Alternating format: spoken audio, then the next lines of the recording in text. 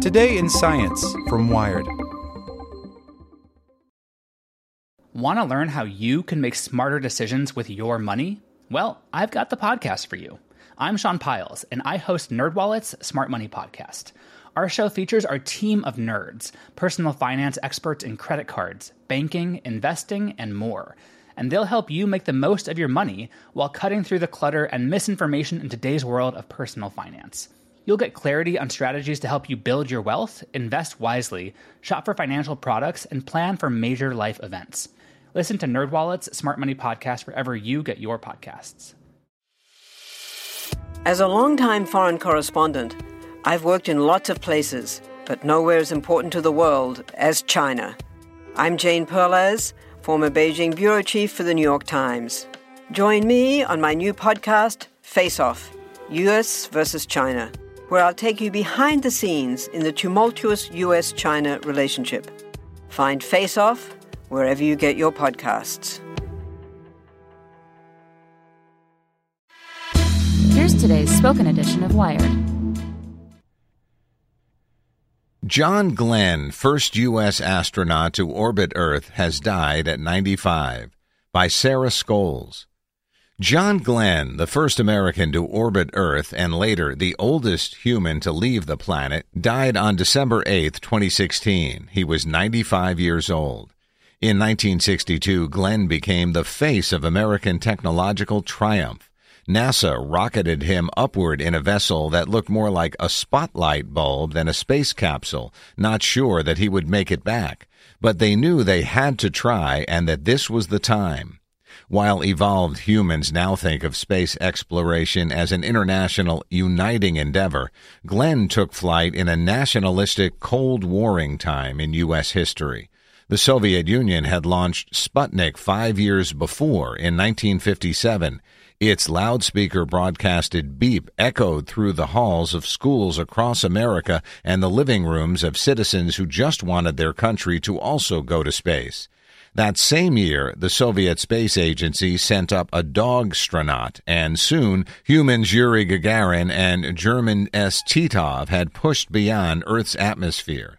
The United States, anxious, excited, threatened, jealous, was stuck on Earth with no voyages under its belt.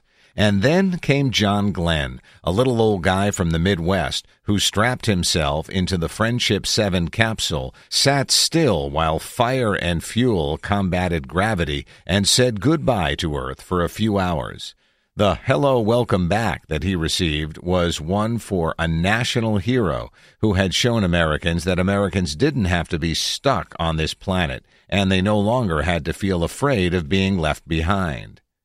Born July 18, 1921, in Cambridge, Ohio, Glenn studied engineering at Muskingum College alongside his wife-to-be Annie in the same town where they both grew up. But Glenn took his first small steps toward space in college in 1941 when he got his pilot's license. By 1943, fired up by the Pearl Harbor bombing, he had gone through the Naval Aviation Cadet Program and become an official member of the Marine Corps. During World War II, he flew 59 combat missions, but it was after flying through the Korean War that Glenn became an explorer. He enrolled in the Navy's Test Pilot School to learn how to break in new aircraft, push their operational envelopes, as well as his own. It's a decision that would later lead NASA to pick him and his calm steadiness in scary situations for their first forays into space.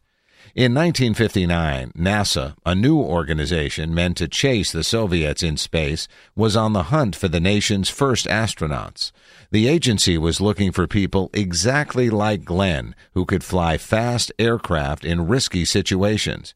And so it was no surprise that NASA selected Glenn, known to peers as Old Magnet Ass for his penchant for attracting flack, and to the military at large for his 3-hour, 23-minute Project Bullet flight across the country, to be one of the Mercury 7.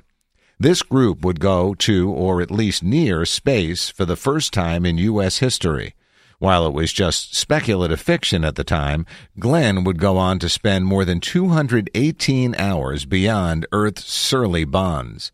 His first trip, the greatest American ride since Paul Revere, according to a New York Times article, happened on February 20th, 1962, on a Mercury mission that sent the Friendship 7 spacecraft into orbit. This was the first craft, and Glenn was the first American to travel around and around and around Earth. During his 3-ellipse trip, he became the first American to see Earth for what it is, a planet perched in space. He reached 17,500 miles per hour and spent almost 5 hours in orbit. At a press conference at the time, Glenn joked, "I got in on this project because it was probably the nearest to heaven I'll ever get, and I wanted to make the most of it." He did, and although he enjoyed the experience, he was calm in his descriptions over the comm radio, even calm if curious about the mysterious fireflies he saw out his space window, which engineers later discovered were just particles of condensation. There was nothing fancy about him, a Times reporter said of Glenn's dispatches from beyond. Just that flat Middle Western voice giving the facts and saying he felt real fine and the view was tremendous and the coast of Africa was coming up on the left and, boy, the American shoreline sure looked wonderful.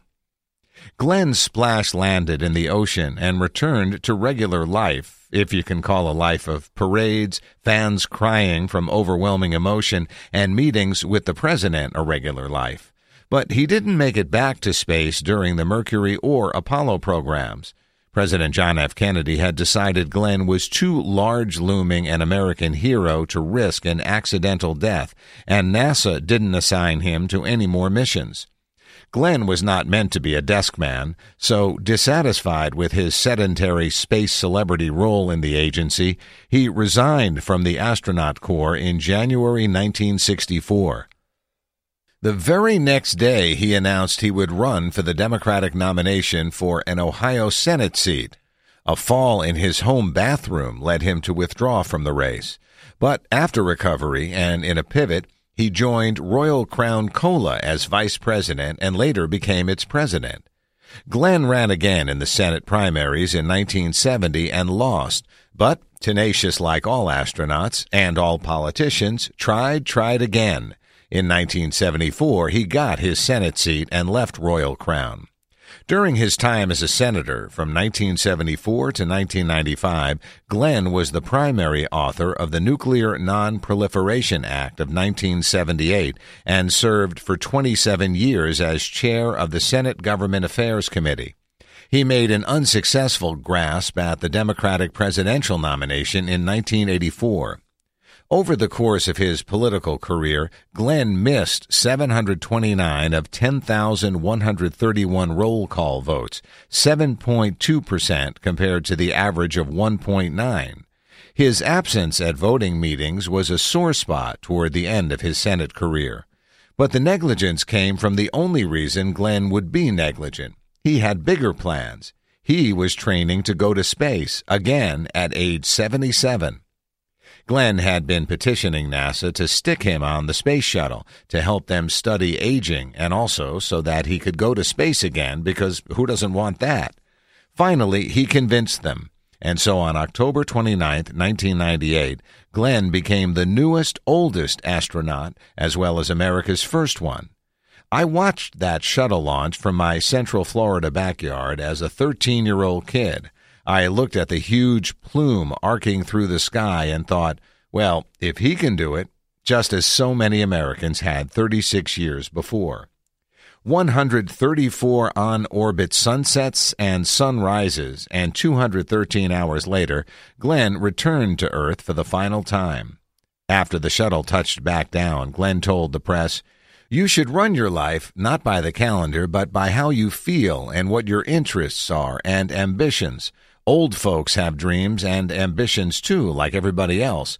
Don't sit on a couch someplace." He always followed his own advice. Godspeed, John Glenn. Hey, this is Andrew from the Spoken Edition team. I wanted to let you know that we just launched a new website at spokenedition.com. This new site has over 40 different shows from top publications around the web, all for free. So visit spokenedition.com, subscribe to a few new shows, and keep listening. Thanks. Want to learn how you can make smarter decisions with your money? Well, I've got the podcast for you. I'm Sean Piles, and I host NerdWallet's Smart Money Podcast. Our show features our team of nerds, personal finance experts in credit cards, banking, investing, and more. And they'll help you make the most of your money while cutting through the clutter and misinformation in today's world of personal finance. You'll get clarity on strategies to help you build your wealth, invest wisely, shop for financial products, and plan for major life events. Listen to NerdWallet's Smart Money Podcast wherever you get your podcasts.